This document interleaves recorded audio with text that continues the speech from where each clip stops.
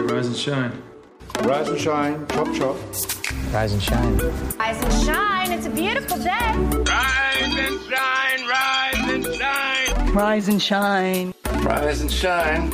You guys are nerds. This is exactly what the nerds want. Our name shall become legend, spoken in hushed tones by nerds across the galaxy. If you build it, nerds will come. Nerds must love this place. They think we're a bunch of nerds, and I'll tell you something, I think they're right. Let the nerds take over. Let the nerds take over!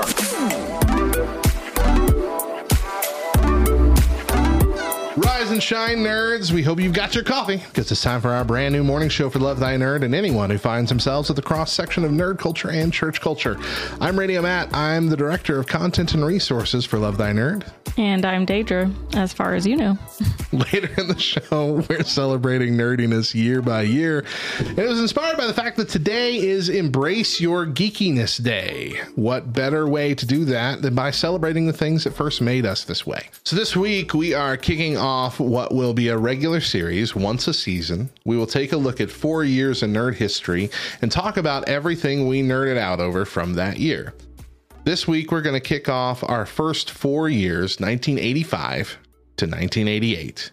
I was born in 1985, so that's kind of why we're starting there. But it is also a banner year for nerd culture.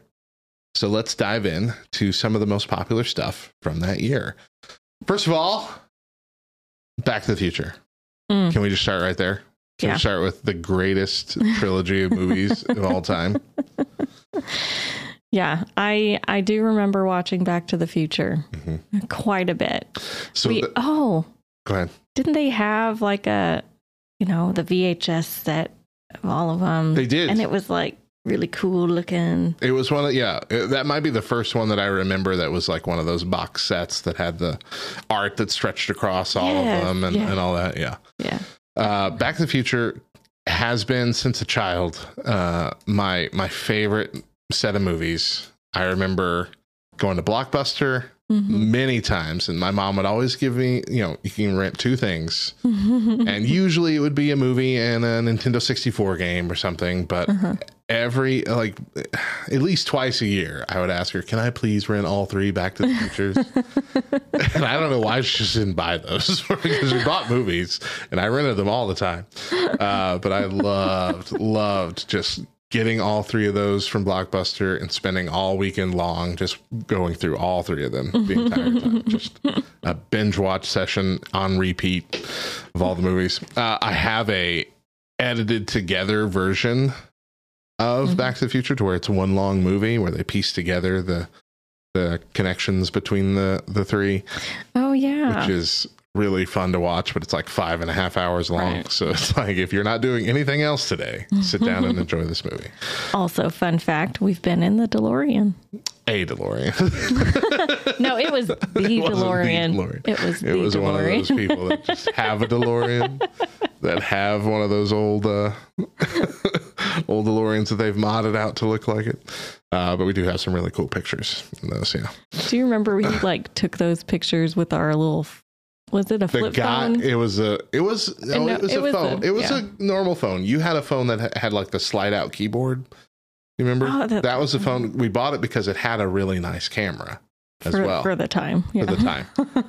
But the problem was the guy who ran the thing was the one who was in charge of helping people take their photos. And he was all shaky. So even though we have a couple cool pictures, they're all kind of blurry, just a little bit blurry. They're not clear because he couldn't keep his hands from shaking. Yeah. Bro, you got to get somebody else to do that. This was also the first year of WrestleMania. Wow. WrestleMania. Wow. WrestleMania number 1. In 1985. It was a spectacle. I wouldn't go so far to say it was a good show, but it was a spectacle. Second year was worse. Second year, they're like, hey, let's split this up into 3 different arenas. And so they did a third of the show in every different arena. And when it wasn't your turn, if you were in the arena, they just had big screens up that you could watch what was going on in the other arena. And I'm like, that's lame. That's unnecessarily lame.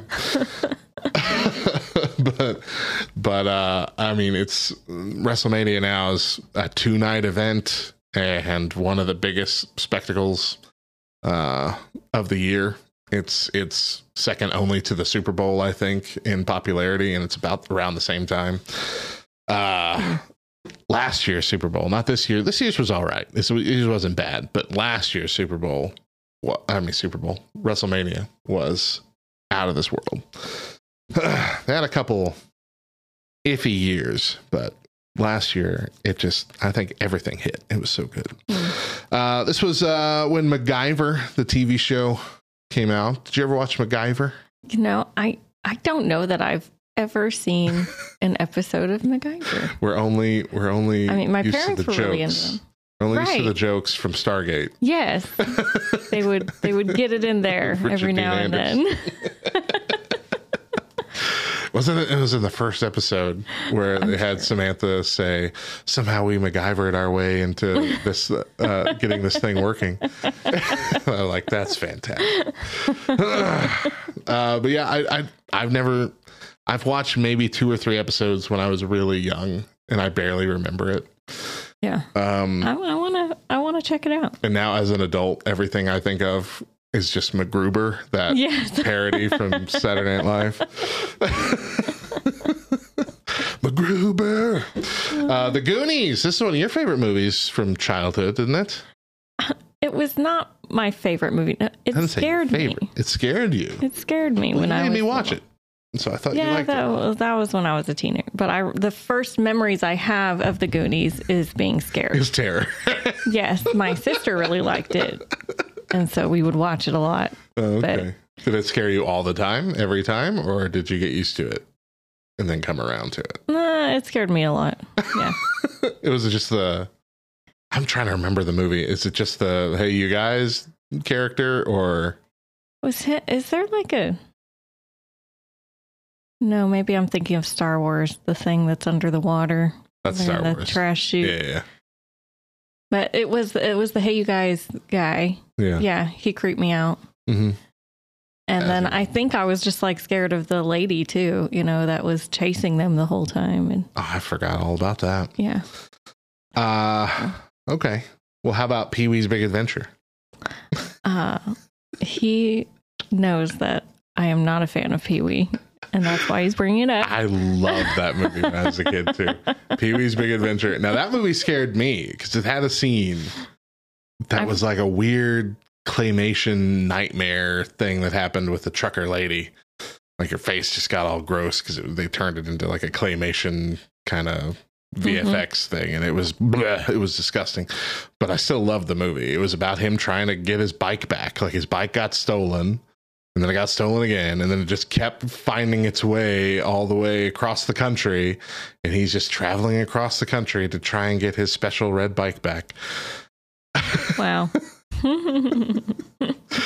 But that was my favorite. And so Pee-wee scars me in general. So that was like, I didn't realize that was kind of like the first Pee-wee like thing. Like, Pee-wee's Playhouse started the next year. The TV show. I always thought it was the TV show. A movie based on the TV show. And then then they're like, here's his big movie. But no. So I don't even know. I mean, I'm sure Pee-wee existed before the movie in some form or fashion. I haven't done all the research, but I'm sure it existed enough. Kind of like Ernest, like Ernest existed as a before character for like commercials and stuff. And they're like, let's make a movie out of him. Pee-wee was in several Cheech and Chong movies. Okay, that makes sense. Okay. Tell him Large Marge. That's who it was. Tell him Large Marge sent you. Oh man, what a movie. What a movie that was. I've never seen it unless you made me watch it. I'm pretty sure I made you watch it. But I have burned it from my memory. I didn't make you watch the circus one that came later, which I also liked and watched a lot. Pee-wee's Big Top Circus? I don't know, something like that. All right, here's something that you liked, right? Pound Puppies? Pound Puppies, yeah. Yeah.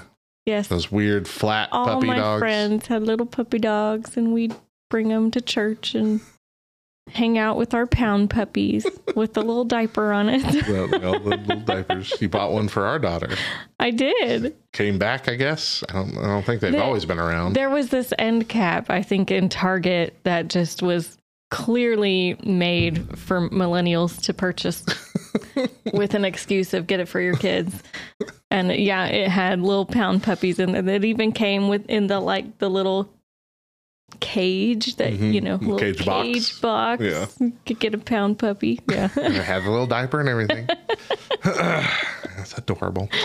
Inspector Gadget, the cartoon. Yeah. The kids on Wednesday were watching Inspector Gadget, the original cartoon. And I was like, Inspector Gadget. Yeah. Wow. Yeah. With the claw guy. Uh-huh. You only saw his arm. Unlike in the movie, which totally screwed everything up. You can't see the guy. You see his arm, you see his cat. That's all you see. Sheesh. In the back of a chair. That's what you see. They always got to go changing things for movies. All right, Jenga. Jenga came out in 1985. Did you realize it was that old? Yeah. I thought it was a mid-90s thing. Yeah. But maybe that's just when it took off. But yeah, the stacking little wood blocks game, which I am terrible at. But I think I always beat you whenever we play. Oh. I feel like I always beat you. I feel like you're worse. I feel like you probably nudged me while I was trying to do it. I just bumped the bottom of the table. Just push it ever so slightly, let it wiggle a little. New Coke came out in 1985. Not everything can be a victory for the year. New Coke, the Coke everyone hated. You're like, hey, everyone loves our product. You know what we should do? Change it. A lot of companies have fallen by that problem a lot.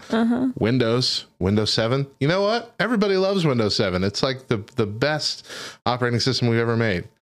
For Windows 8, let's change every single thing about our program. Was that Vista? No, that was Windows 8. That was the Tiles one. Okay. That was one that was made for touchscreen, and it was supposed to work with a Windows phone and all this, and everything was in tiles, and everyone hated it.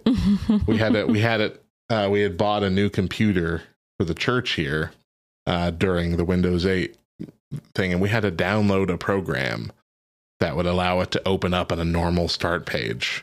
So it would open up with the tiles. You wouldn't even start on a desktop. Yeah. It was so unimportant. But we're not talking about Windows 8. We're talking about New Coke and how nobody liked it. Chex Mix, in the bag, also came out in 1985. Wow. I also thought that was a mid-90s thing. Wow. A lot older than I thought. I'm a big fan of that Chex Mix. Right. I like making your own. You can add a little bit more of the seasoning and stuff and whatnot, and you can put in what you want instead of those weird breadsticks that nobody likes, and they're pointless.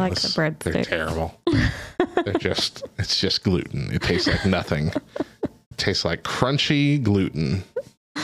I do like how they have a whole bag of just the rye chips. The rye chips. You can just get those. Yeah. Yep. The seasoning doesn't even stick to the breadsticks. They're too smooth and gross. It's like the break you take in between. I don't want a break. I don't want a palate cleanser in between the same snack I'm eating. Weird Al's Dare to Be Stupid album. Oh, wow. Came out this year. Maybe my favorite Weird Al album. Let's go through this track list here. Had Like a Surgeon, which was the Like a Virgin parody from Madonna. Dare to Be Stupid, which was a fantastic anthem that he wrote himself. I Want a New Duck, instead of I Want a New Drug. I Want a New Duck, one that won't try to bite. One More Minute. This was like an Elvis Presley style doo-wop ballad, but about not liking the lady. I don't remember the lyrics now, but it ends with "Then spend one more minute with you." So it's like I'd rather do this. Oh, got you. Yoda. Oh, okay. Which was a parody of Lola by the Kinks, but that Yeah, I would sing that. In Yeah, I remember you car singing trips. that Yeah, very out loud. The George of the Jungle theme song. This was actually for the television theme that he wrote. George of the Jungle. Watch out for that tree. Slime Creatures from Outer Space. This wasn't technically a parody. It was more of a style parody from sci-fi soundtracks, but it was about running from slime creatures from outer space. Girls Just Want to Have Lunch. Cyndi Lauper parody. George of the Jungle was a great movie. It was. Yes. I can't say your name. Huh? The Viridian Toothy The Viridian Toothy Cow. You said it. George of the Jungle was a great movie. Yeah. The first one. The second one was terrible. I didn't know Weird Al made the song for that. Well, it wasn't for the movie. I think someone else I don't even know if they had the lyrics in the movie one, but it was for the television show, the cartoon. Okay. Then This Is the Life, which was a Johnny Dangerously song. Cable TV, which was a style parody of Hercules by Elton John.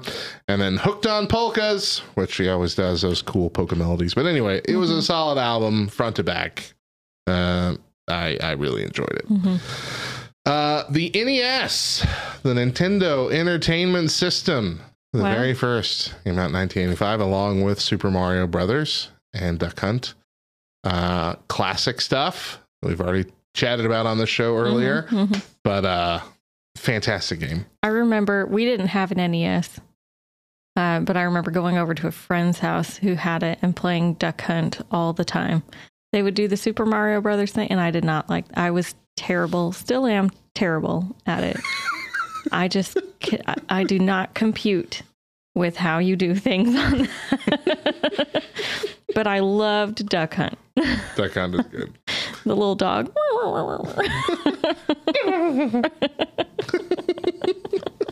Trishan says Dare to Be Stupid was the best song. It was on the original animated Transformers movie soundtrack that I love to torture my kids with. Was Dare to Be Stupid on a soundtrack? Okay. That's crazy, especially for Transformers. That's nuts. That was a good, It's like spitting on a fish. It's like barking up a tree. It's like they say you gotta buy one if you want to get one free. Dare to be stupid. I can't hear you. Dare to be stupid. Okay, I can hear you now. Dare to be stupid. Are you allowed to be singing that for that long? Oh, probably not. Man. All right. The Golden Girls. This doesn't seem on the surface like a nerdy thing, but people have been nerding out about that show for the last 5-10 years now. This for is some true. reason. I have two friends that's like their favorite show. Obsessed with it. Like like how I am with The Office. That's how she is with Golden Girls. She'll just continuously be watching it in the background all the time. Yeah. They made their own like Little People set, just like they did for The Office, for the Golden Girls. They got all kinds of Golden Girls t-shirts and merch out right now. It's crazy how that has become like a weird cult favorite this many years later. And I did watch it. I don't know if I ever finished it, but I was watching through them. Yeah, they're pretty funny. I watched them, I think, every now and then when it came on like at Nick at Night or something like that. Oh, yeah. Back when I was a kid. It was all right. I didn't understand all the weird adult jokes, but I liked Betty White. Spies Like Us. Now, that's a movie you introduced me to that you do like. Spies Like Us. Chevy Chase and Dan Aykroyd, right? Yes. Dan Aykroyd? Yes. Yeah, it was. Okay. I love that movie. Weird spy movie. A lot of classic like jokes that I don't think a lot of people realize came from that movie. Oh yeah. Yeah, like the doctor. But yeah, that was I recently thought of that movie as I was taking my exams. When they're trying to like perform cheating. Surgery. Oh yeah, when they're cheating, taking that. Got the fake arm. Because every time I went into an exam, I would have to, I'd have to pull up my pant legs and show them my sleeves and put my pockets inside out. And I'm like, it's because of you, Chevy Chase. It really is. Mosaic says it's hilarious when they're trying to perform surgery. Yeah. The whole movie. Real good stuff. Yeah. Good morning, Kelly Adder. All right. Crisis on Infinite Earths. This was a major comic book event in DC Comics. Okay. Which was so popular, they're still like doing it. Like they just a couple years ago, the Arrowverse did their version of Crisis on Infinite Earths, going to all these different properties. They saw both versions of several versions of the Flash. In that, we had Ezra Miller's The Flash show up at the end. We had the original TV show Flash, who's been in the series, but he was also a part of the show as his original Flash self. But we also got to see the Superman Returns, Brandon Routh version of Superman. I guess it wasn't exactly that character, but we got to see him as like the Kingdom Come Superman. We saw Kevin Conroy, who's been the voice of the animated Batman for such a long time, passed away a couple years ago. We got to see him actually in person as a retired Batman in like this suit, because his body's all broken, like this suit to let him walk. In the show, not in real life. Okay. We got to see the return to Smallville. Oh, right. With Tom Welling and Erica Durance. That was really cool, too. So that was inspired by this original big crossover event that happened in 1985. Now, originally before that, they did like Crisis on Two Earths a couple, I think 4 different times, where you got to see the JSA, the Justice Society, with the old versions of the superheroes and, you know, Hawkman and all those kind, and Dr. Fate. And then you'd see the new Justice League as well, and they would cross over, and they both had a Flash, and that was usually how this kind of worked. But Crisis on Infinite Earths was, oh my gosh, this whole multiverse is collapsing because of the Anti-Monitor and all this. It was a whole big thing. So you got to see all these different versions of the superheroes from all across the different weird multiverse. Some of them, most of them were like just normal, slightly tweaked, different skin color, slightly different outfits. Some of them were like super weird, like a superhero rabbit with more bodies, like really strange things. The comic series is the gold standard. Yes, it really is. So I have it at home. Captain Carrot. Thank you. Yes, I knew it was Carrot something. I couldn't remember what. But like it was just such a good. It was kind of a little bit mind bending. Like what's happening here? Then they came out several years later. The death of Flash and Supergirl. It was the death of Flash and Supergirl. Yeah, the Barry Allen. That's how Barry Allen died. And we didn't see him come back for a couple decades almost. But yeah, he died too.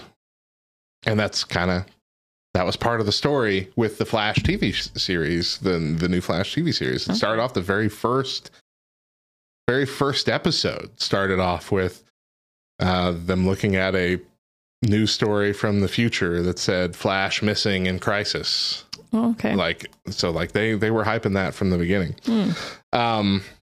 Yeah, I mean, I'll go on and talk about it forever, and I'm sure Mosaic here in the chat would too. But it's so good. And if you've been a fan of superheroes, especially DC Comics superheroes, that's something worth going and picking up. And then they continue the story when I was starting to get into comics myself here, and as an adult, like started collecting some trades with a series called Infinite Crisis, which picked up with some of the characters from back then that we thought had died. And I remember you getting those going to the comic book shop. I really liked it. Being all excited when another one came out. Yeah. Yep. It allowed DC Comics to add characters they acquired from Charlton Comics into their catalog, like Blue Beetle. That's correct. I completely forgot about that. They do these kind of crossover events every so often as a method of cleaning up the universe. So usually things are folded into each other. And so unfortunately, I feel like they do it a little too often nowadays. Like it feels like every year there's got to be like this big universe changing event. It's probably not that often, but still. Random Rick reviews, RRR. What's up? Good morning to you. All right. Clue, the movie. Okay. Clue, the movie. Okay. 1985. Wasn't very popular when it came out, but now it is. Cult following after that. Yeah. Last year was Dark Crisis. There was a Dark Crisis on Infinite Earths. Ooh, I'm not caught up. I'm going to have to go catch that. Oh, he saw it at the movies. At the movies. Did you like it at the movies, or was that later? Did it originally air with the different endings depending on where you were at? Oh. Or did it just throw in like the different endings could be? I feel like the ending was different at different places. Yeah, different endings. Different endings. That was a crazy thing. That is cool. Like today, where like news stories are hyping up the fact that the new Spider-Man across the whatever it's called, the Spider-Verse movie that's out right now has a few different like lines in different depending on where you're watching it. Like there's dialogue changes, options are swapped out. Really? But it doesn't really change the story overall. This was a completely different ending depending on where you saw the movie. Right. That's nuts. Who was the killer? You had to go see it more than once. Did it change like just randomly in the theaters too, or did just every theater have a different version? I don't know, but that's really cool. Yeah, that'd be cool. You're the guy putting the movie in. Which ending am I going to do today? If you did, and if you didn't know that they were doing that, and you had already seen it, and then you go back and see it again, and it had a completely different ending, what's your reaction in the theater? Like, do you think you were gone crazy before? Yeah. Gremlins 2, I heard, had 2 different cameos. One was Hulk Hogan, and the other movie, I think, had John Wayne. That's weird. 3 different endings, different theaters were delivered. Okay, random version. So you'd have to go to a different theater, I would assume. But that's nuts. That's a cool thing. That is. Also coming out in 1985, Sour Patch Kids. Okay, your favorite candy. Best sour candy on the planet. It used to be the greatest candy of all time until they added blue raspberry to it. Now I can't eat it in the dark. Can't eat it in a movie theater because I don't know if I'm going to get a blue one. Blah. Haven't you like pre-sorted it before going to the movies? When I bought bags to sneak in? Absolutely, I have. Yeah. We've never snuck in candy. No, our theater doesn't have Sour Patch Kids. They sell those knockoff Sour Jacks, brand or whatever, and they don't have blue raspberry in them. So usually I'll just go ahead and buy the Sour Jacks from the theater. Hello there. Thank you for that follow, Random Rick Reviews. All right. Next up, Calvin and Hobbes. Oh. Tail end of 1985, jumped in the end of November, but that was the kickoff of Calvin and Hobbes. Somebody in our nerdy wishes Christmas thing bought me the Calvin and Hobbes full set of every strip, and I've been going through them slowly, and it's just so fun. So fun. Our son has been reading. He's been reading. He got one. Yeah, that's right. He got one of the collections. Yes.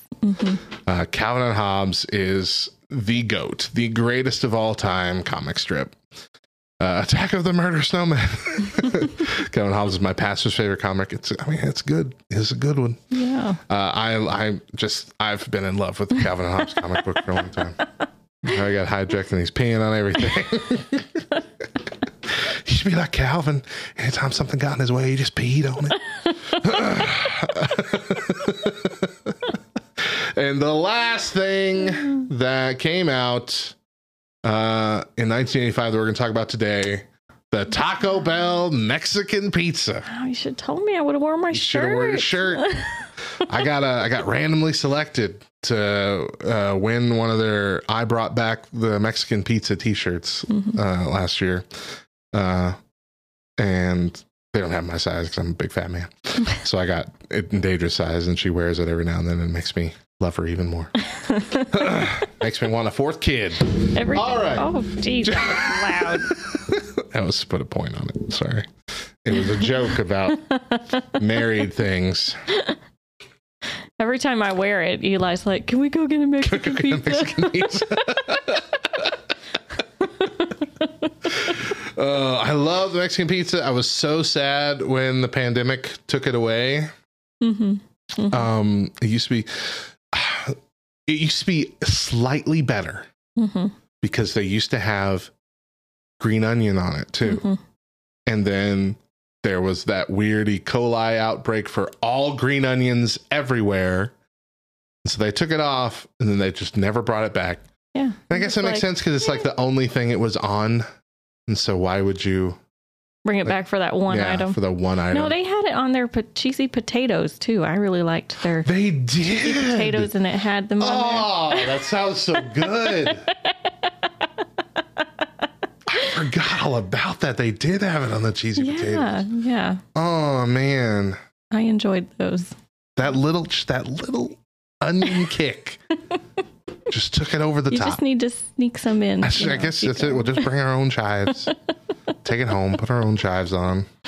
Man, I'm talking about not chives. Taco Bell. Go get dang Taco Bell. Golly. I know. I'm like, this is where I'm headed after this. But anyway, they took the Mexican pizza away because of COVID. They also took the cheesy fiesta potatoes away. They took all the good things away. Yeah.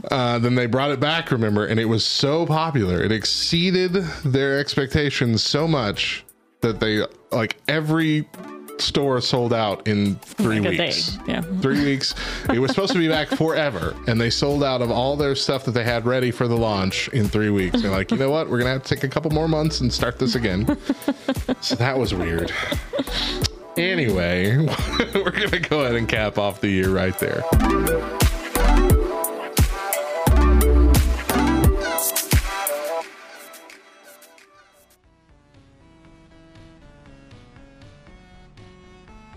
Hey fam, this is Hector Mirai, and you're listening to Faith and Fandom 180 on LTN Radio.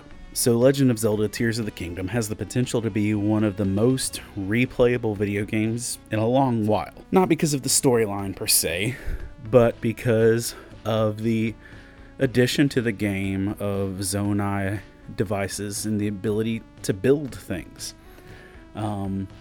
What I look at for like simple mechanics of getting a hot air balloon together, or, you know, getting a stone from one place to another, people have taken to like building immaculate, crazy contraptions, like automated homing weapons with 18 lasers. I'm not exaggerating. And missiles and ballistics stuff that literally could fund an entire school's STEM program, that people have taken to just creating these amazing contraptions.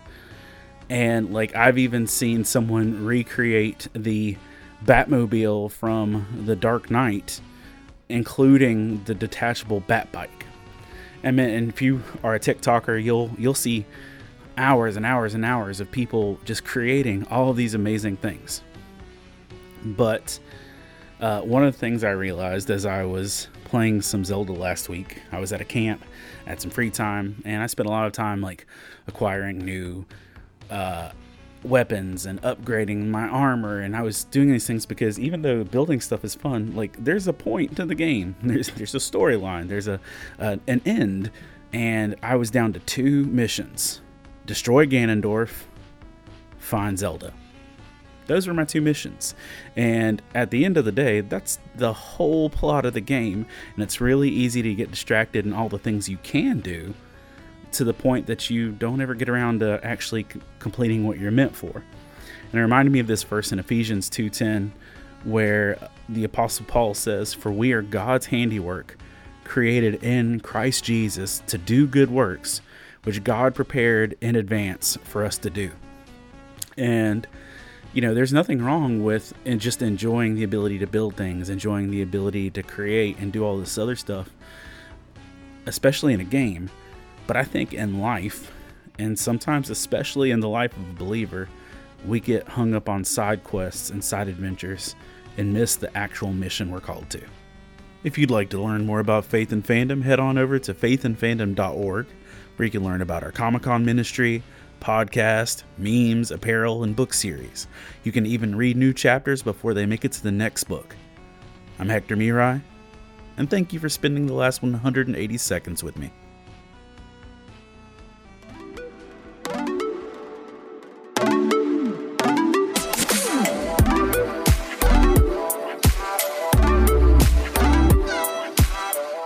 This week we are looking back at what we nerded out over in years gone by. Today we're looking at the year of 1986. We're going to start with Ferris Bueller's Day Off. I love that movie. I discovered it maybe as a teenager. Yeah, I feel like it was, if you and I both kind of started watching it, we bought it. I bought it as a teenager, but that's, that's when I was first working at Wiener Schnitzel for the first time, and all I had to pay was my car insurance and gas, and I had no other expenses. So I just bought a bunch of movies all the time. Meanwhile, I'm says I wasn't born scrimping and saving, and he's like, just all cash all the time. All cash. That's what they called me. All cash Coker. That's what they called me back then. Ferris Bueller's Day Off, of course. Many lines and essentially memes now from there, but I think the most iconic would be the Ben Stein Bueller.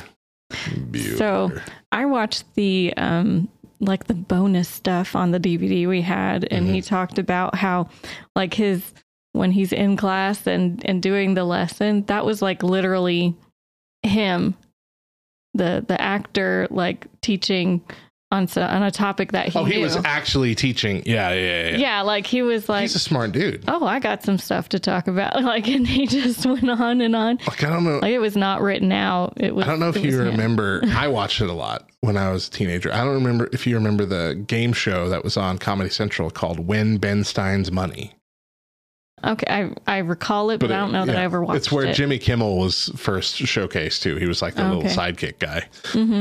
But it was all about that. He was a brilliant dude, and is basically if you could prove you were smarter than him on something in this game show, you would win some of his actual money. And I thought that was really cool. It wasn't ever like a whole bunch. I think it was like at most a couple $1,000 you could win, but still, it was really neat. But yeah, Ferris Bueller's Day Off, iconic movie. Anyone? Yeah. Alf. Alf came out. Alien life form. We watched Alf. Did you watch Alf? I figured I figured that you did. I didn't. We had an Alf puppet. Oh my goodness, we had like a little Alf puppet, and I always forget your parents were like puppeteers back then. Yeah. I didn't catch that part of their life. Except one, I think they pulled it out one time at church, didn't they?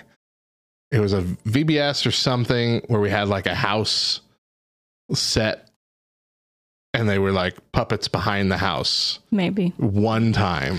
But apparently they had like trunks full of puppets hidden up in their attic. Yes, it was I never knew about the children's ministry they did when we were living in Germany. Yeah, called that's right. Yeah. Sunshine Straße, I think that means Sunshine Street. And I'll look it up. Yeah, lots of they would do full productions of the puppets like first Sunday morning. The translation for street into German has a weird bee looking thing in it. Can you do the little where you say it? Straße. Hey, okay, cool. Straße. Sunshine Straße. That was like a Hispanic accent. Straße.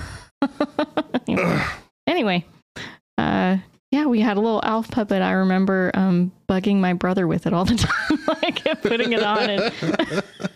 The only thing I remember about Alf is that he wanted to eat the family cat. And I remember a scene of him behind like the kitchen island or whatever with a big hoagie roll, and the cat was in the middle of it, and he was like caught putting the top part on top of the cat. Top bread. Mosaic says I have Alf trading cards as well. Wow. Talking about trading cards yesterday. All right. The Mystery of Al Capone's Vault.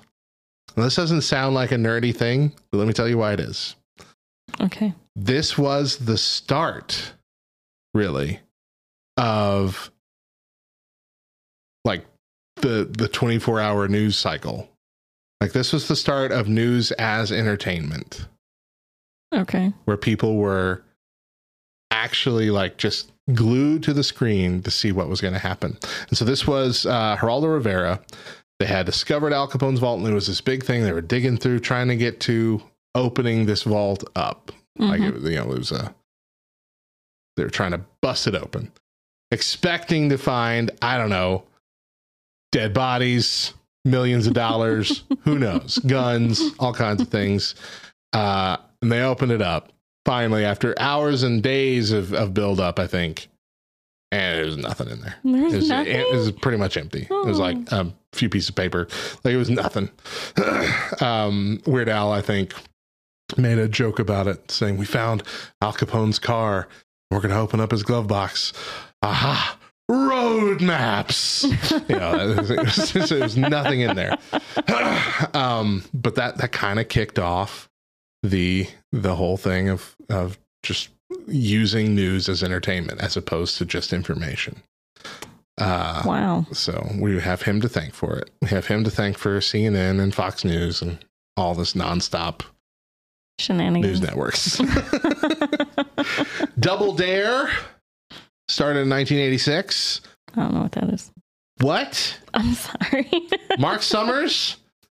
Double Dare, the Nickelodeon game show where they got all gross and slime everywhere. That's and they had the slopsicle course. Nickelodeon slime. Yeah. Okay. Well, it wasn't the start of the slime, but it used it heavily. Start of the Slime actually started on a show called You Can't Do That on Television, and it was before Nickelodeon had even become its own channel. But it was like it was a lot of people involved with that show were the same people that kind of started the network and got everything going, and the Slime kind of carried over. Wow. Okay. You didn't think I knew that, did you? Now you know. I have a lot of useless information about Nickelodeon. Another one of your hidden talents. No random facts about things. All right, we talked about this yesterday. This one thing. It was Garbage Pail Kids, the trading cards of these nasty Cabbage Patch Kid dolls that just they were having terrible things happen to them in the cards. And so I didn't realize they were Cabbage Patch Kid dolls. Kind of when I was a kid, I just thought they were big-headed babies. And I remember as a kid saying, why would anyone draw a baby getting run over by a car and it has like the tire marks and stretched all the way down the baby? I'm like, this is terrible. Why is my brother collecting these? Is he a serial killer? What's going on? Is that me as a baby? Oh, but I remember just like gross inside out bodies and just the nastiest puke. Puke always had an eyeball in it. Like, it was just the nastiest kind of stuff. Rust pus. Yeah, just any kind of bodily fluid or nastiness thing was always a part of it. It is so bad. So bad. Mosaic has one to add to our list here. Comics took a drastic turn in 1986 with the release of the 4-issue Batman Dark Knight Returns by Frank Miller. And of course, the 12-issue Watchmen series by Alan Moore. I don't have either of those on my list, so thank you so much. Dark Knight Returns, of course, heavily influential in a lot of Batman lore going forward. We even got a taste of that in the Batman versus Superman movie, the sequel to Man of Steel, essentially, where he got to wear that armor and whatever. It was like, that's kind of how that movie, or that's kind of how that comic book series went. It was fighting Superman at one point. Watchmen, I'm not as familiar with the Watchmen. I know it's been a big deal, and I know that's folded into the main DC Comics lore. I don't know if it's split back off again, but I know it did, at least for a while, as well. But also, I do know that was very influential in the comic sector. We have a little bit more comic stuff to talk about here in a second. But first up, Short Circuit. Also, number 25. Also one we watched a lot as a kid. I love both of those terrible movies. Yeah. They're absolutely stupid, and I love them so much. Johnny Five is alive. No murder, Johnny Five. Loved it. Johnny Five, or Wally, stylized very similarly to Johnny Five, like a small Johnny Five, if you want to get the gist of what this robot looked like. But it was a fun time. That's what those, especially the second one. The second one was even dumber than the first one, but it was a fun time. It was a good watch. That was just if you wanted to have a low key, low brain day, you watch the Short Circuit movies. Star Trek IV: The Voyage Home. Oh, your introduction into Star Trek. Not to Star Trek, but to the original series. Really. To the original, okay. I'm not counting Generations, because Generations was mainly just about Kirk and everyone knew Kirk. But that was the first time that you had brought me into the original series cast. Okay. Which was a time travel movie. And so, of course, I loved it. Loved it. Love time travel. Voyage Home. They go back in time to save humpback whales somehow, for some reason, right? That's what it was. Like this, humpback whales were going extinct. At least that was part of what they did when they were there. They saved the humpback whales. They had to go get one and bring it. Yeah, that's right. Because there was like an alien they were thing distinct. Yeah. That was communicating in the same manner as a humpback whale communicates, something like that. But it was, we don't have those whales anymore. Right. So we got to go get one. And that was kind of the message. It was like, hey, these humpback whales are going extinct. Yeah. So as a message of this movie, hey, let's save these whales. Which I guess we still have them. So I'm assuming we did it. We did it. Good job. Star Trek did it. But that was where like you saw them interacting with all this old technology. So Scotty picks up the mouse. Hello, computer. So good. They got to do the kind of I'm walking here moment with Star Trek and Spock Star Trek with Kirk and Spock as they're walking across the street. Like it's the classic "Hey, I'm walking here" thing, but he didn't say that line, but it was a similar setup. Like all really good, all really fun stuff. The Care Bears cartoon premiere. Did you watch that when you were a kid? It seems like something you'd watch. Sometimes. Yeah. Sometimes. I watched it as a kid. I had a couple of the movies that came out after the cartoon started. Like I watched it. Yeah. Yeah. I mean, I had a Care Bear. I think I was the only one sleepy Care Bear in my family that had a Care Bear. Yeah. Oh, Natalie and her Care Bear. Natalie loves her Care Bear. Yeah. She has 3 little Care Bears. Care Bears. Booster Gold. Everybody's favorite hero for hire. Booster Gold from the comic strips. More well known in the last couple decades as like the kind of sponsored superhero. Like you have sponsor logos and stuff over them. One of the main characters in a comic series called 52 that was actually a 52-week long series, which I absolutely loved. One of my favorite things in recent comic history. Thanks, Random Rick Reviews. Oh, Random Rick Reviews. Thanks for hanging out. Go shoot some basketball. Have a great day. But Booster Gold has been featured in like every recent DC TV show in some form. Well, I would say that's not Batman related. Let's put it that way. So we had him in Smallville for at least one episode, maybe 2. I like that. That was the more comic accurate Booster Gold.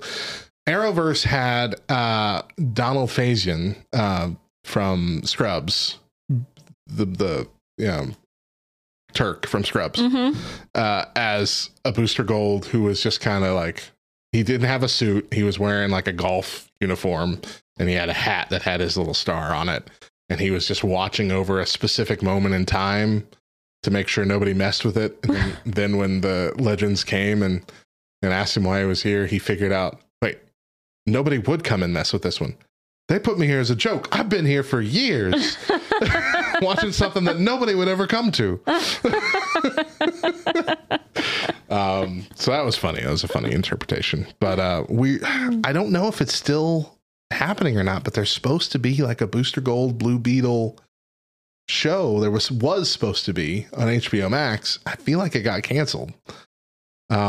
But that's always been the pairing in the comics, is Booster Gold and Blue Beetle have always been together. Right. Booster Gold, one of the people that fought Doomsday when Doomsday was first arriving and eventually killed Superman. Like, he was one of the people on the way that he put himself on the path and tried to fight him off. So wow, can't hate on him too much. Tristan wants to add, Transformers the movie came out in 1986. This would be the animated movie. I nearly destroyed many kids as they killed Optimus Prime off. There was a lot of backlash from fans, and they brought him back in the follow-up TV season. I did not know Optimus Prime died in that movie. I don't think I've ever seen it. That's a risky move. Yeah. Whew. So I'm assuming that was meant it nearly killed. Yeah, not I. I went on a rage when it happened in the theater. Nearly destroyed everything. Yeah, kids crying coming out of that movie. That'd be sad. Great. That's a sad thing to do. Yeah. Oh, man. Okay, The Legend of Zelda, the original game, came out. I'm mentioning it because it's an important thing for a lot of people, but I cannot play Zelda games. I just am not patient enough or not smart enough. I see the appeal. I want to like Zelda games and I want to be good at them. I even, on the Switch, you have the consoles that are like the virtual consoles, and they have a version of some of the original Zelda games that are like already almost beaten, so you can have all the worlds open and look at everything and travel everywhere.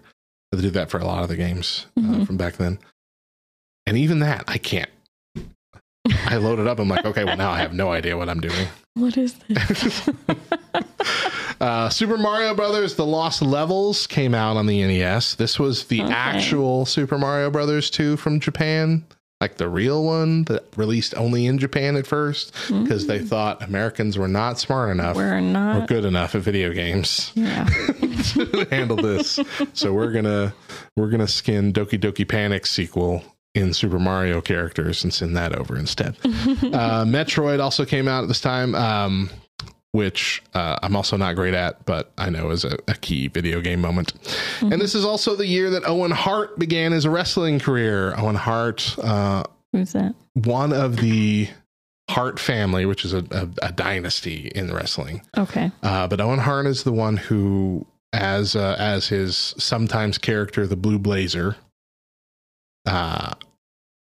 Blue Blazer would come in from a zip line in the stadium and then be lowered into the ring.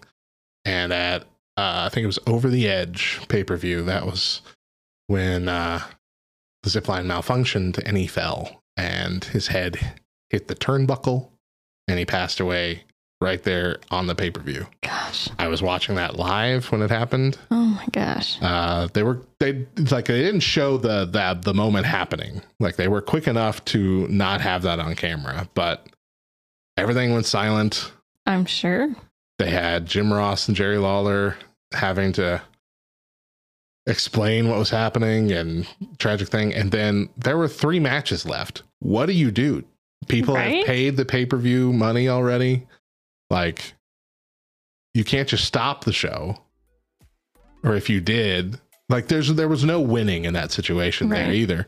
People were upset either way. Upset either way. So they made the decision to continue. And I believe they just did it without commentary. And so it was like, let's just hurry up, get these matches done in the pay-per-view. But that was the first like wrestling tragedy that I remember experiencing. Crazy. Yeah, a horrible, horrible event. And a sad note to end on. I apologize for that.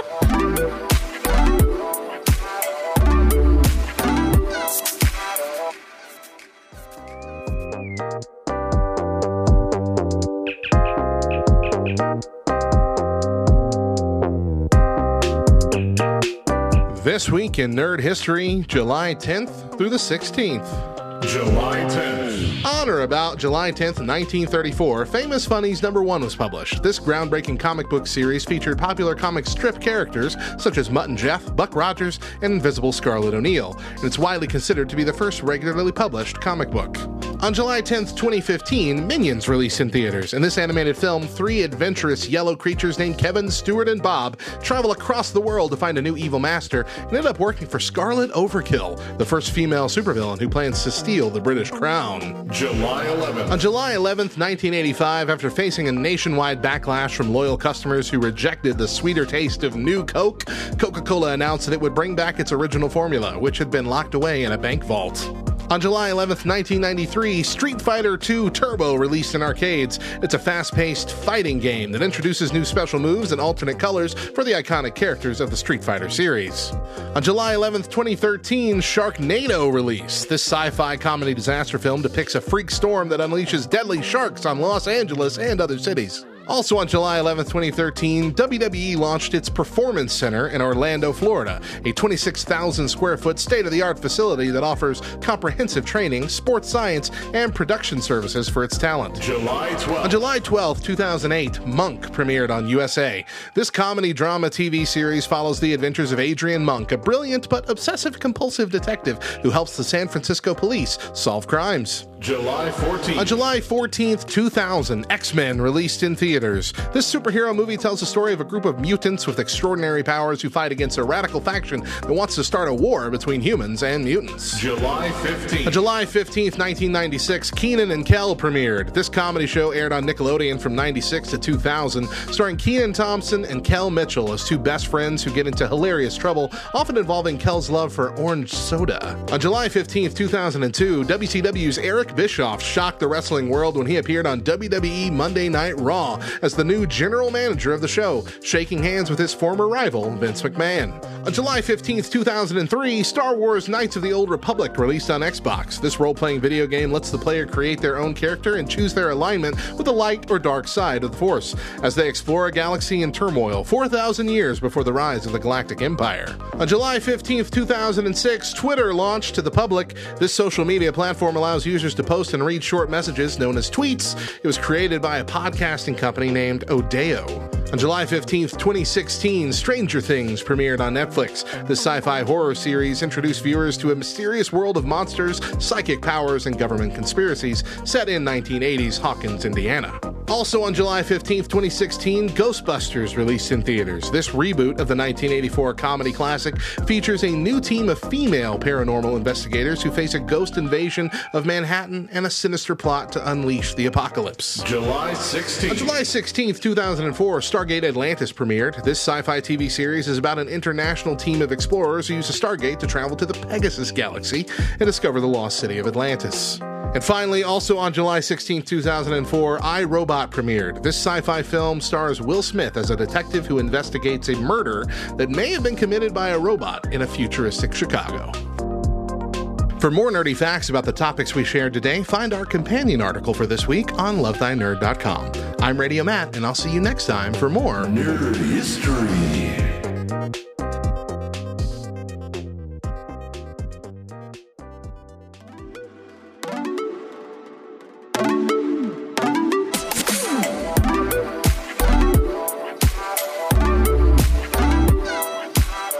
This week, we are looking back at what we nerded out over in years gone by. Today, we are looking at 1987.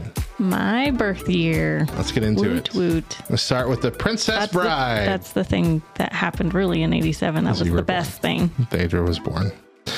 The Princess Bride. Okay.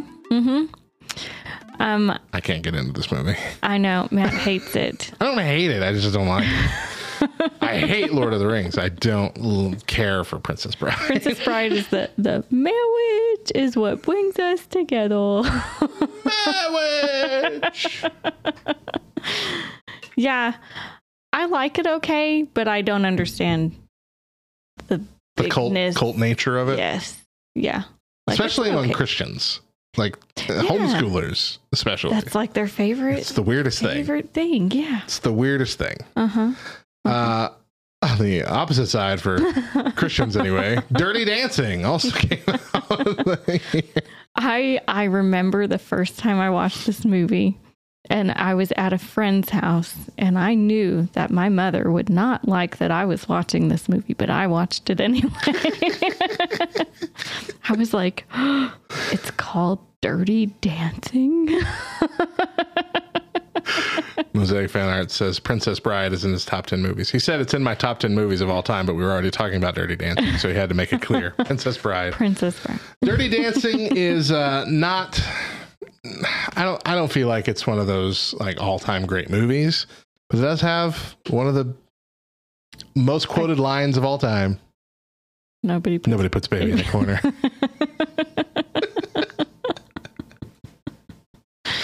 Yeah. Okay, Deidra, this one is for you. Hair crimping became a big thing in 1987. Wow. Yeah, I had the straightener with the attachment crimper, like 3 different sizes you could do with the little. You could do the teeny tiny, which is essentially just making your hair into a zigzag. That's what it is. Because that's all it is. It was like little triangle teeth. Yep. So you make zigzag. And you just burn your hair all the way down, just ever so slightly. I would spend hours crimping my hair. Yeah. She was not crimping her hair at 1 year old, but it's still a thing. Well, I don't know if it's a thing now, but it was when we were teenagers. Yeah, I don't know if I've seen them now. I don't think I've seen crimped hair in a while. And before I got the crimper, we did when your hair's wet, do a bunch of braids, and then when you take the braids out, Right. Those watching will see my wife has straight hair right now. That's not normal. She normally has curly hair. It's been a while since she's had straight hair. So I straightened it the other day, and I was like, man, I forgot how much I love my hair straighter than curlier. I've been embracing the curls for probably a year. It's been a while, yeah. Yeah. And I've enjoyed it. I love your curls. Yeah. I like this better. I wouldn't enjoy crimping. I would tell you to stop if you did it today. Spaceballs came out in 1987. The classic parody of Star Wars. Wow. From Mel Brooks. Wow. Freaking hilarious to this day. Love it. Lord Helmet. Combing the desert. Oh, man. Smoke 'em if you got 'em. Smoke 'em if you got 'em. Collapses onto the floor. Lone Star. Yogurt. Mel Brooks played Yogurt. Okay. Yoda. Ripoff. Using the Schwartz. Yeah. Fighting with his rings. I mean, it's Pizza the Hut with his weird Max Headroom-esque sidekick. Oh, so good. Such a good movie. So weird. The alien scene at the end at the diner after he ordered the soup. Like, what did you have? Soup? I'd like to change my order. And he did the hello, my baby, hello thing, the little alien that popped out. I hated that. So that was funny. It was so good. The whole thing, so good. The stunt doubles. All of it. So dang good. I'll go on forever. I love that. Ludicrous Speed. You've gone to plaid. All right. Okay. I'm sorry. Such a good movie. U2's Joshua Tree album came out. Probably one of their most famous, if not the most famous album from U2. Had the hits Where the Streets Have No Name, With or Without You, Bullet the Blue Sky. I Still Haven't Found What I'm Looking For, which was recently featured as like the penultimate song in Sing 2. Oh, okay. Yeah. With the lion character that was played by Bono. Still haven't found what I'm looking for. Classic. Fantastic. Gotcha. Fantastic. Christian inspired lyrics. Though not necessarily a Christian band. But anyway, really good stuff. I love U2, classic band. I choose to think of them only as they were in the 80s, not as they have become. Remember when iPod came out with... or was it iPhone? I think it was iPhone. iPhone came out and they're like, let's just put a new U2 album on there that nobody wanted. And everyone's like, why did you do this to me? Why did you force me to own a U2 album? Okay, so we talked about the Geraldo's Vault thing with not Geraldo's Vault. Al Capone's vault that Geraldo Rivera was covering. So this was like the next evolution in watching the news all the time. It was Baby Jessica. Baby Jessica that fell down the well. Little 1.5-year-old girl fell down the well, and everybody was continuously watching the news for an update on Baby Jessica. Wow. So this came like in 3 stages. This whole news thing came in 3 stages. So she was my age? Yeah. Wow. Yeah. That had to be like my mom. Well, a little older than you. Because you were born in 87. She was a year and a half old. But what you saying? Your mom probably was not liking that news story. Oh, yeah, I'll bet. Yeah. As a mother. So the 3 stages were Al Capone's vault, Baby Jessica, and then the O.J. Simpson trial in the early 90s. So those were the 3 big events that led to the news networks as we know them now. But yeah, Baby Jessica. I was just finding everybody watching, hoping for good news. It was, I mean, a similar feeling to the sub that went to see the Titanic here a couple weeks ago, where just everybody's just constantly checking the news. Are they going to find it in time? Air going to run out? All this kind of stuff. Like, it was a tough thing to watch. Scary stuff, because you always know in the back of your head that the most likely outcome is something bad. Right. And so, yeah, it's tough. Mannequin came out in movie. Okay. That was a movie you introduced me to. Had you watched it several times before we were dating? Like, was this something you watched as a kid? Yes. Okay. I believe that was one of the shows, when it aired on TV, my parents recorded it. So it was like the censored version already. Yeah. Mannequin is I mean, it was fun. Both of the movies, there was a sequel to it too. They were fun. There was. They had the same kind of feeling as Short Circuit. They're like, this is dumb, but it's fun. Yeah. So sure. Yeah. It might as well happen. Let's play. But it was about a store mannequin that came to life.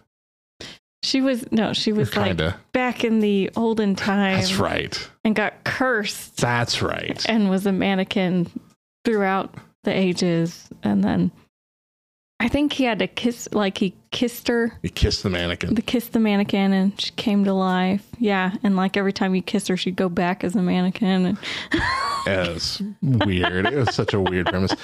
Movies had such weird premises back then, and they just didn't care. Like we talked about Back to the Future. Back to the Future. One of the weirdest things is Marty McFly's best friend is this old disgraced scientist, and we never know why. Everyone was just like, okay, yeah, that makes sense to me. And we just watched the movie and we never questioned it. Like everything today, every movie that comes out today, we have to have every backstory, every inkling of how this happened. And if you don't explore it in the first movie, you better explore it in the second movie and start with the flashback of how it happened. And it's back then we could just accept things. And so, yeah, of course, the lady got cursed, became a mannequin. Who cares that mannequins didn't exist at the time? That's how that happened. And now every time you kiss her, she trades back and forth between being a human and a mannequin again. Maybe it was a necklace. That's what it was. It was a necklace? Okay. It was. Whatever the situation was, it was silly. Sorry, fans of Mannequin. I had it wrong. I'm so sorry. I'm so sorry. I did not get the lore correct. That doesn't make any sense. She's a mannequin. Kiss her back and forth. Take it off. She's a human. Yeah. Duh. Of course. Speaking of movies that don't age well, this one didn't age well right out the gate. It was Superman 4, The Quest for Peace. This was Christopher Reeve's last Superman movie, and it was terrible. Is that why it was his? It was so bad. I'm remembering the bad guy was like this sun god character. I think that might have been the third movie. Now I don't remember. Both of those last 2 movies were bad. But it was all about him. Basically, I think it was every nuclear weapon or every weapon of mass destruction. Superman gathered them all up from every nation and hurled them out into space, into the sun. I think it was. And then there was a courtroom scene and everything with Superman. I'm like, this is weird. This is not good. This is not Superman. So let's move on to a good movie. Planes, Trains, and Automobiles. Okay. Steve Martin, John Candy. Such a good movie. Long Long Butt movie. Also one of those movies that surprises you when you watch it for the first time, when the only version you ever had before was one that you recorded off the TV. Ooh, yeah. So there's a whole scene with about 80 F words in it that I did not know existed until I watched it on DVD. Yeah. That my only line I can really remember from that is, where's your hand? Between two pillows. Those are pillows? Oh,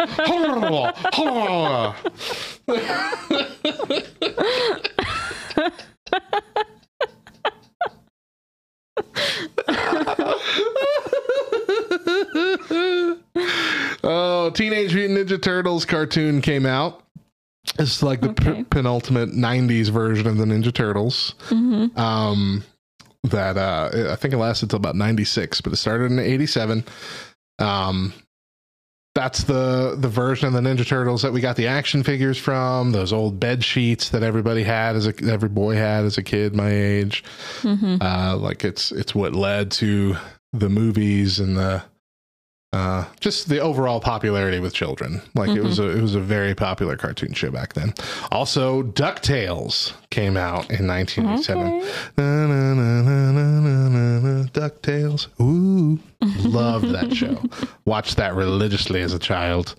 Love the new updated version that came out a few years ago. I thought they did a fantastic job on that one. The boys to watch that again. They were watching it for a while.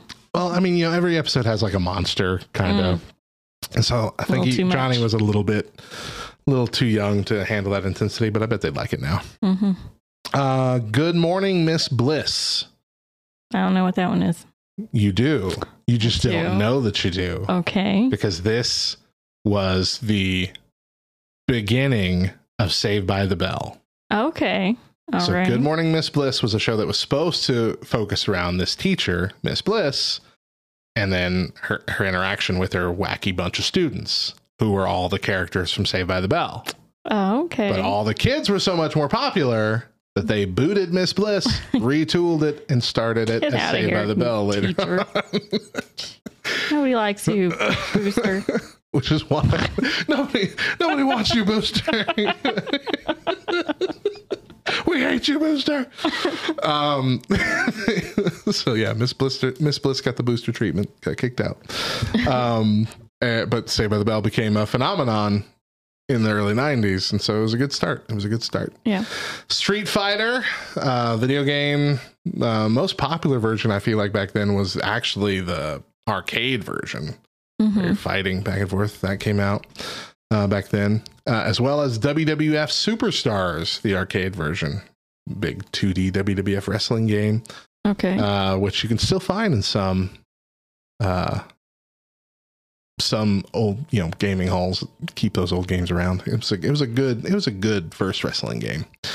Tad, is that considered a real Mandela effect then? The Miss Bliss thing? Maybe. Saved by the Bell messed me up when I was watching it on TV for two reasons. One, when it first started, the intro video had clips of the students younger than was in the show. Oh. And so I'm like, I've seen this whole season how they've never been that young, and it's because it was from Miss Bliss. They were taking pictures from Miss Bliss, which I didn't know existed at the time. And then when it got to the later seasons where they're like tall teenagers and everything, they went back and changed the intro on all the old episodes to feature clips of them from every age. And so I would be watching one and it's showing him as a big teenager, and then he's like a little kid. I'm like, what's happening? How is this possible? Are they three different people? I don't get it. Like, it messed me up. I shouldn't have done that. And lastly on the list here, Star Trek The Next Generation launched in 1987. Wow. You didn't realize it was in the 80s? I really thought it was like the early 90s. Me too. But yeah, it was 1987. Star Trek Next Generation kicked off with the Farpoint episode, right? Encounter at Farpoint, where it was originally going to be just one normal episode, and they had that weird jellyfish creature thing. That was it. And then the studio's like, you know what? Let's make it a double length kind of film-esque premiere. And so that's how we got Q. They came up with Q and added him to the mix and the whole judging humanity or whatever. And Q has become one of the most beloved characters in all of Star Trek. Wow. Yeah. Wow. We would watch every episode as it came out on the new Fox station in the dorm at college. Yeah. Next Generation is dang good. It wasn't Fox. What is he talking about? He's talking about Digimon. Yeah. I think he's talking about Digimon. Were you in college in 94? You were in college in 94. I don't know what we're talking about. Whatever you're talking about, we watched it. Did they? Because it was CBS, wasn't it? Star Trek's always been CBS. I don't even know. Yeah. Mosaic, tell us what you're talking about. Twitch chat, if you're listening and you don't know what we're talking about, we're talking about Twitch chat. Q is also the most beloved character in My Little Pony, but he renamed himself Discord. What the heck are you talking about? Okay, now we can't go anywhere, Tad. The show was almost over, and now I have to figure out what you're talking about. Q in My Little Pony. Okay, I got you. John Delancey, I don't know how to pronounce his name, is the voice of a character called Discord. We did look it up. My Little Pony, Friendship is Magic. Okay. And then it's inspired by his character Q from the 1980s. Okay, that's interesting. I'm going to need to watch a clip of that. That seems fun. Weird. All right. I never thought I'd say in my life, I need to watch a clip of My Little Pony, Friendship is Magic. But now I will. Thank you. You're welcome.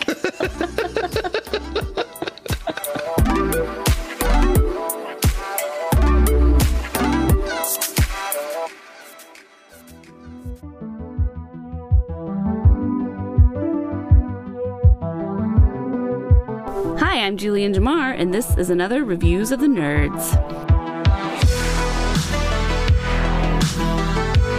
Guardians of the Galaxy Volume 3, coming to Disney Plus sometime soon on Amazon Prime for sale. The story goes that Rocket is terribly injured in battle, and we get to look into his past that no one really asked for, and I genuinely didn't want.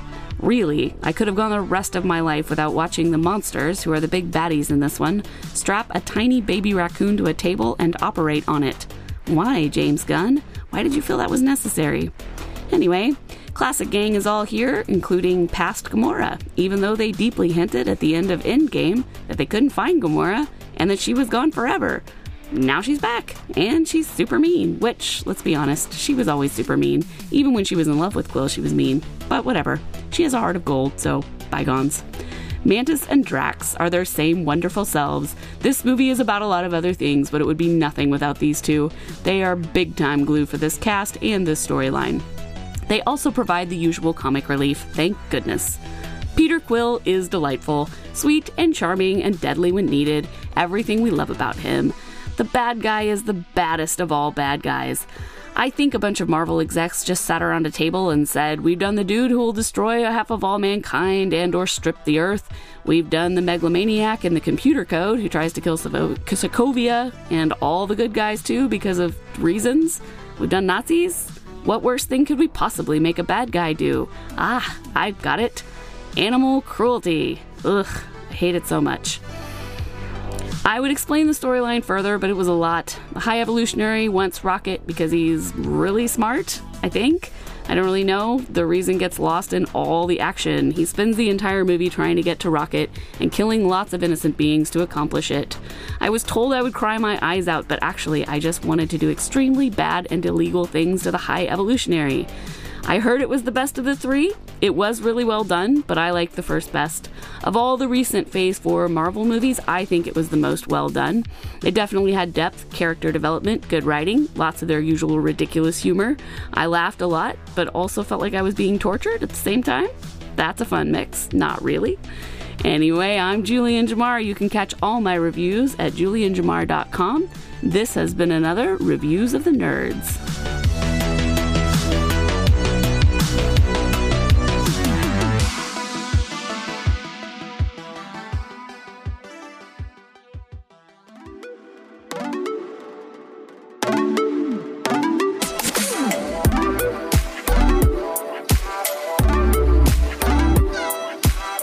This week, we are looking back at what we nerded out over in years gone by. And today, we're wrapping up our nerdy history session for this season, as well as bringing our short first season to a close by looking at 1988. And we're going to kick it off with just the biggest meme of all time, maybe. Rick Astley's Never Gonna Give You Up came out in 1988. Never gonna give you up. Never gonna give. Dude had a deep, soulful voice for a skinny white ginger. Like most people who first heard that before they saw him, thought it was like this big soulful black man, and it was little white Rick Astley with his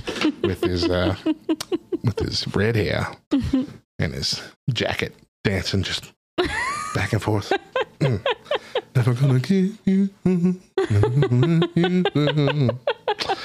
So of course that has been made into the famous Rickrolling all over the internet.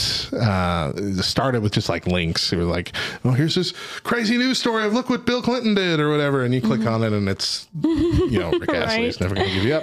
Yeah. To now it's evolved more into people like hiding the lyrics in things and seeing if people see it.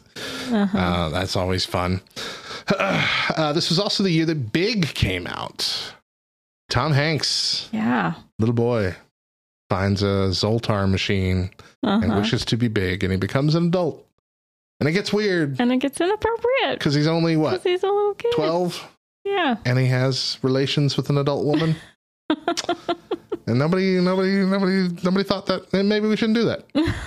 Let him kiss or something, but don't do it all the way. Because he's 12. That's the premise of the movie. He's a 12-year-old in an adult body. Yeah.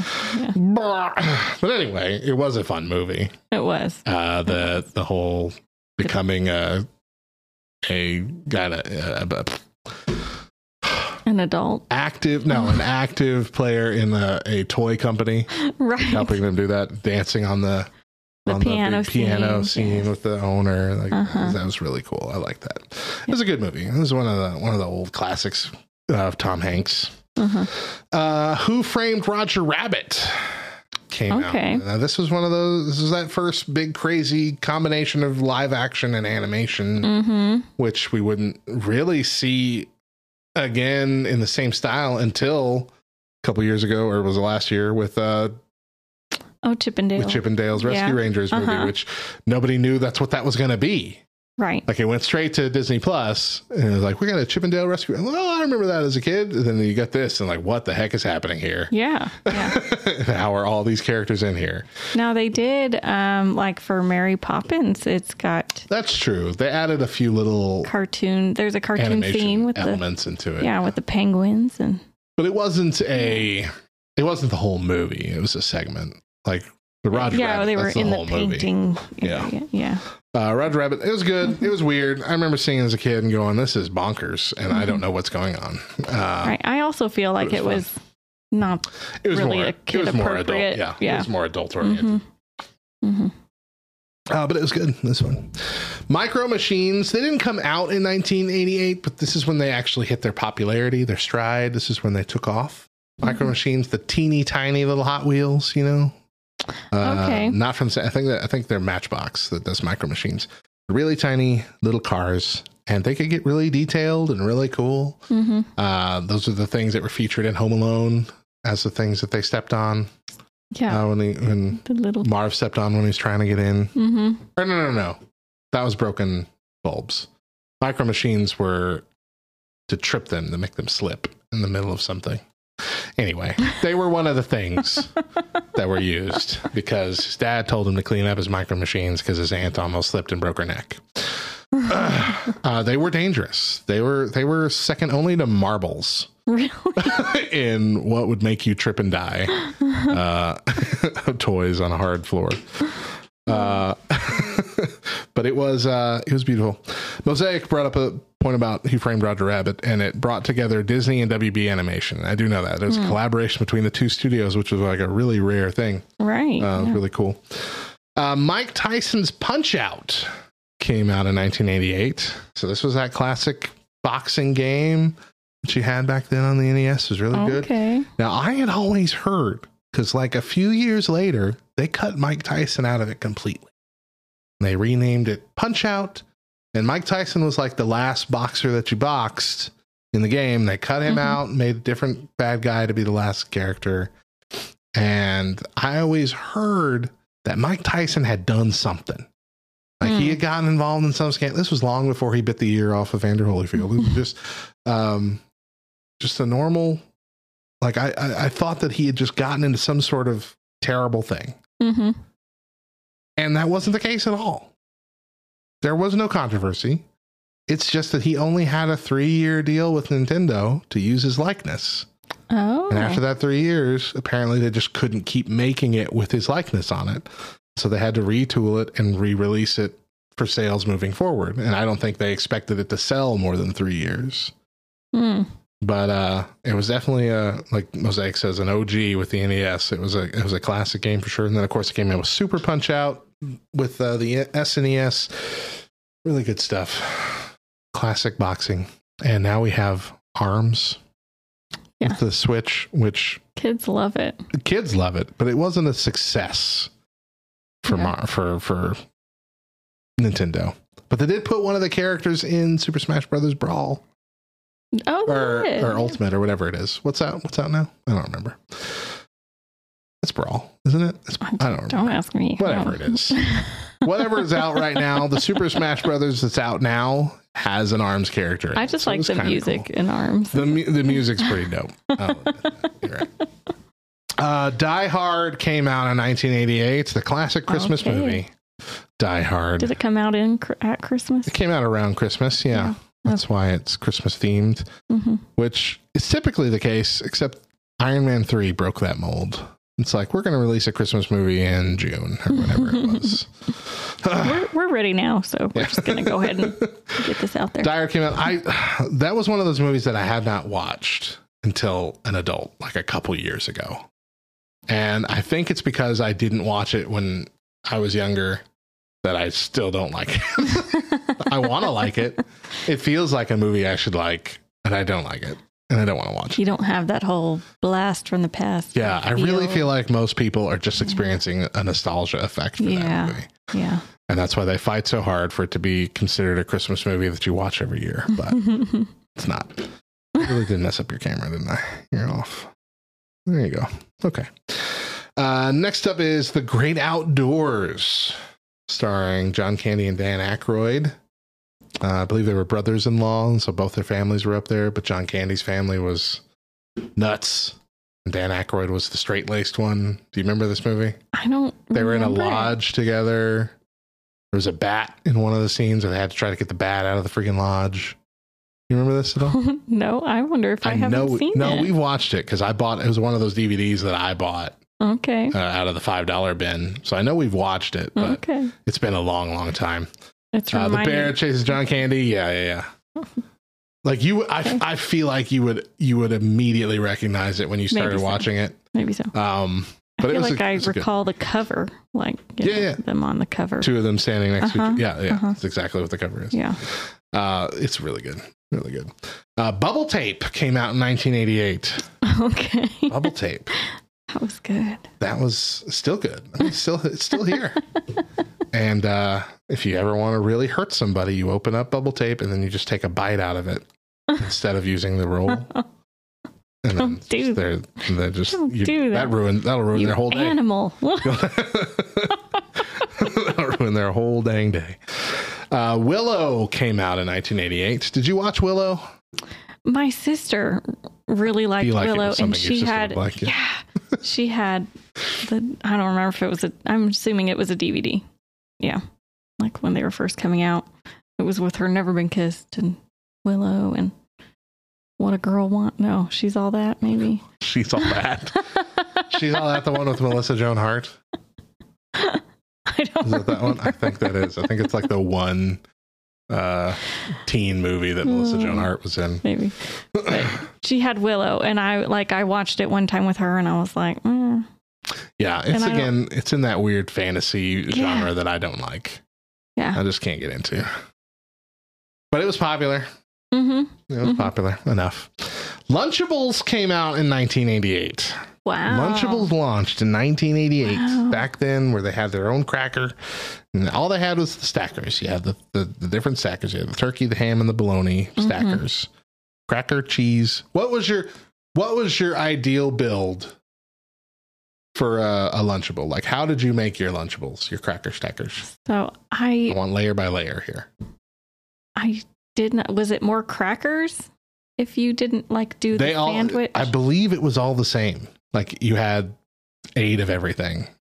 There were like I had to be even. Okay. So if it was like cracker, meat, cheese, cracker, to make sure I didn't end up with a bunch of crackers at the end, I might do that. I'm pretty sure you had the same amount of crackers as you had everything else. No, okay. I think I did cracker, cheese, meat, cracker. And then by the end of it, you got to have double meat and cheese in your sandwich. Well, you should be able to do that right away then, if they're all the same, right? Because if you're using 2 crackers, then you could use 2 meats and 2 cheeses. So you made double sandwiches essentially. Yeah, so you could use 2 crackers. Cracker, cheese, meat, cheese, cracker. Oh my gosh! Because then you can go cracker, cheese, meat, cheese. Did I say that? Meat, cheese, meat.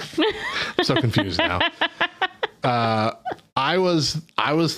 did not ever want to make a sandwich because I felt like every time I put 2 crackers on, I just had cracker go everywhere every time I bit into it.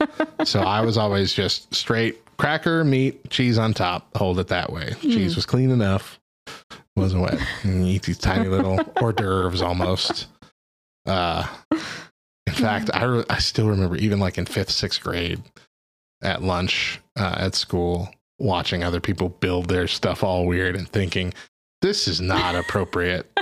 You should you stack them 1, 2, 3, and that's how you eat them. Look at the mess you're making. What are you doing? What are you thinking? This is before they switched to using Ritz crackers in them. They had their own just normal cracker that they made. They're not Ritz anymore. Like I like them better. Are they not Ritz now? Mm-mm.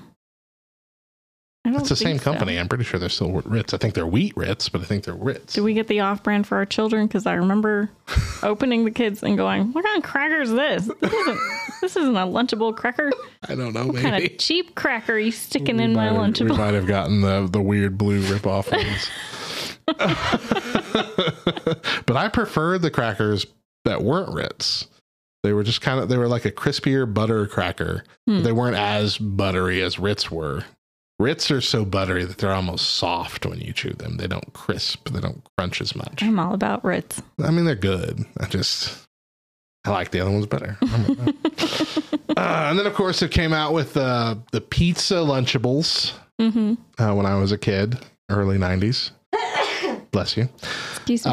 Which little disc of dried up dough, some still banger pizza sauce, really good pizza sauce. That's to this day, I believe that's the only reason kids liked it, because the sauce is so good. And then you shred it. Not true for Johnny. Not true for our Johnny. He doesn't like sauce at all. No sauce. You put some shredded mozzarella, and then either thick little pepperonis or a little accent of cheddar cheese on top. So good.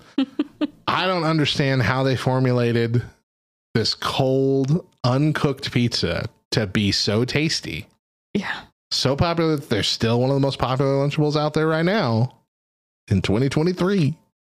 Yeah. But they nailed it. I never liked it. Oh, I always liked it. And then I tried microwaving it once. Ooh. I thought it must be good when they're melted. No. Awful. Absolutely gross. No, I didn't do it. My grandmother did it. She microwaved That's what it was. So like my mom had sent me to her. I was at her house for the day and she sent me a Lunchable, and my grandmother's just making it and just assumed, yeah, obviously you have to cook these. So she microwaved it, and I remember I'm like, what the heck? This is awful. Do to my lunch. This is so bad. Pretty sure she made me eat it. Land Before Time. Oh gosh. This was one of those Bambi-esque sad movies. Yeah. It was a heartbreaking movie. Yeah. I watched it a lot when I was a kid. I watched the heck out of that tape. I did too. Mm-hmm. And they came out with like 87 more. Yeah. And I didn't watch any of those. This is my childhood. Yes. Yes. And I'm then trying to remember lines from it. I remember the leaf was a big deal. Just remember the leaf? Uh-huh. Yeah. Uh-huh. Four-time leaf. Petrie. Yeah, there it is. Yeah. Petrie was the little pterodactyl. Uh-huh. Yeah. Yes. Tree stars. That's what they call the leaves. Yes. And they had to, right, because it's really about the end of dinosaurs, isn't it? Like they're roaming, it kind of trying to was, find except food. they made They're 8 running more out of food. 8 more movies. Though, so right. I don't know.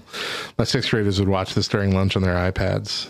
Yeah, well, it was like probably the start of everyone started loving dinosaurs. I mean, it definitely humanized dinosaurs for us as kids. That's for sure. Yep. Good movie.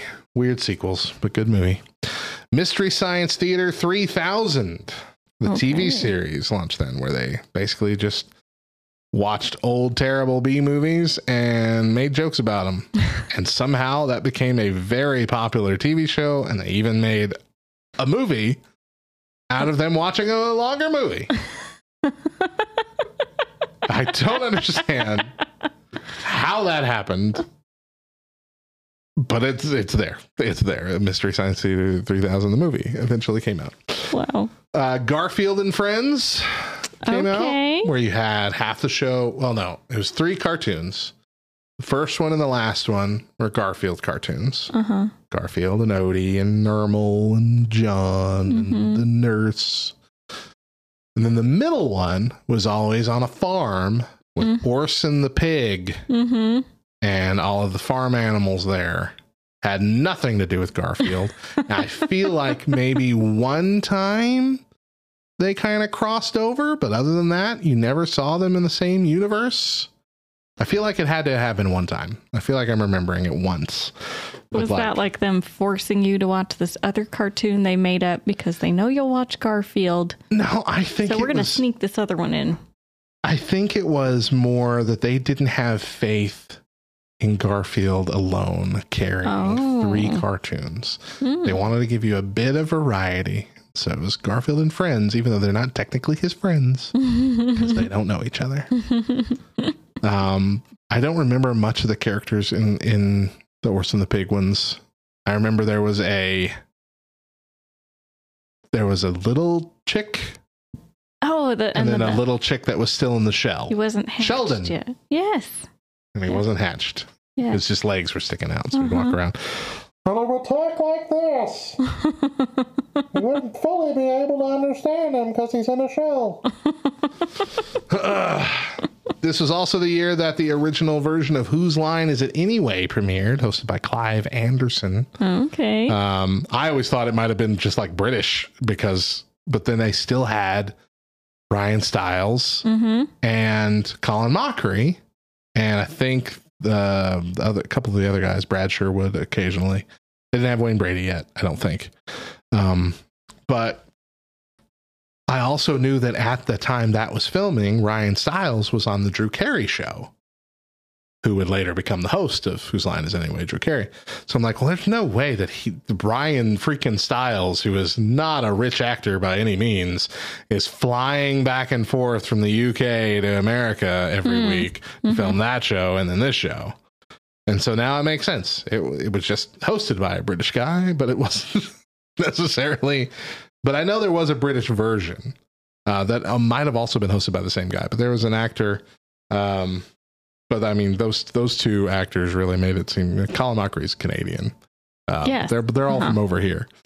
And so, but it was good. I loved how it became just, I mean, it brought improv into everybody's normal world. Like improv has always kind of been a thing in acting, in the acting world, but putting it in everybody's living rooms, making us appreciate coming up with jokes on the fly. Yeah. And Colin Mockery and Ryan Stiles, Wayne Brady, Brad Sherwood, Greg something or other, all of them Real good. Yeah. Real good. Colin Mockery actually starting a dry bar comedy improv group as well. Okay. Right now, which I think is really cool. Which is clean comedy, essentially. Which, I mean, I can't say Whose Line Has Anyways always been clean. It's been clean in the sense that there hasn't like been language. Right. But they make a lot of inappropriate jokes. Right. But they're fun. But they were on TV, so they had to watch themselves. They did. We're already out of time, but let's just quickly zoom through these last two. Super Mario Brothers 2, which we touched on earlier, but this was originally a sequel to Doki Doki Panic in Japan. This was a thrown together sequel to Super Mario Brothers because Japan did not think that we Americans could handle the real Super Mario Brothers 2 that they got. It was fun. It was way different than any other Mario game has been. I mean, of course, then it was very different from the first game, but like since then, it's also been very different from any other game. But it's given us a lot of the characters that weren't originally Mario characters, like Shy Guy and Birdo and things like that. So I had a lot of fun to it, and a weird villain that I think has only made a couple weird appearances in certain games since then, but I enjoyed it. And then lastly, this is the year that Venom joined the comic book pantheon as a character. Now, we had the Venom suit, the black suit, with Spider-Man for about 4 years by this point. But Venom, as his own standalone character, came out in 1988, a weird alien symbiote, and villain and sometimes anti-hero in the Spider-Man universe. Wow. With 2 pretty decent movies out right now. Was he just as ugly back then? Yeah. Maybe less ugly. I feel like they've made him a little more ugly to make him a little more fierce looking, but yeah, pretty ugly. Still. Pretty ugly. 1988, I think, was also the year that Killer Clowns from Outer Space came out. If it wasn't 1998, it was one of these years because I saw it in the list that I was pulling from. It was around this time, the late 80s, early 90s, that they were just making everything super ugly to make them scary. And I hated that because it got me every time. Yeah. Killer Clowns, I had suppressed this until a few years ago. I always thought the reason I was scared of clowns was just because my brothers made me sit down and watch it. Right. But they also exposed me to Killer Clowns from Outer Space, which was campy and stupid. But as a kid, not understanding the movie and just seeing the creepy versions of these disgusting clown aliens. Yeah, that too got me. So those 2 movies are why I'm scared of clowns as an adult. I don't run away screaming. Okay. But I get the sweats when they're nearby. Hear me out. What? Clown with a lab coat. Make me feel calm. This clown graduated medical school. Oh, man. And with that... somebody was saying, type it out just as she said it. What about a clown in a white coat? That's hilarious. That's hilarious. That'll be the most fearsome thing to drive me. And he's going to come take your blood pressure. Even if he was just a normal clown, not a scary killer clown, just a normal clown outfit, and it came up in a white coat to take my blood pressure. I'm pretty sure my head would pop off from the pressure. That's funny. Okay. 2010 over 130. Yeah, that sounds about right. With that, we're going to wrap up our week of nerding out on years gone by. Bobble Matt. Sometime next season, we will tackle 1989 through 1992. Tomorrow here on YouTube or on LTN Radio and on our podcast feed, you can catch the Rise and Shine weekly episode, our recap of just these 4 focused topics for the week, all in one episode. But as for today, we are out of here because we're out of coffee and we got to get going. And we'll be taking the next 3 weeks off to evaluate how things went. Went to Australian right there with my accent. Evaluate how things went this past month. Tweak some things before our return. Maybe we'll just have Australian accents when we come back on August 7th with our full season 2 as we kick off there. Mosaic says, just want to let you all know, great job. And Deidra, you're killing it and getting better every episode. I agree with that. You're doing fantastic. Thank you for joining us for Rise and Shine Nerds. We want to invite you to get behind the scenes by joining our LTN Discord community. Once you've joined at lovethynerd.com/Discord, simply go to channels and roles and click on the Rise and Shine Nerds channel to gain access to it. You can help us plan shows and segments and even be on the show yourself on occasion. Subscribe to the show on your favorite podcast app or through the Love Thy Nerd YouTube channel. And don't miss an episode. Trombone Dalek, thank you for cheering those bits. And tell us what you think of the show via our socials at Rise and Shine LTN on Facebook and Twitter. Once again, I'm Radio Matt. I'm Deidra. And as always, a reminder, Jesus loves you, nerds.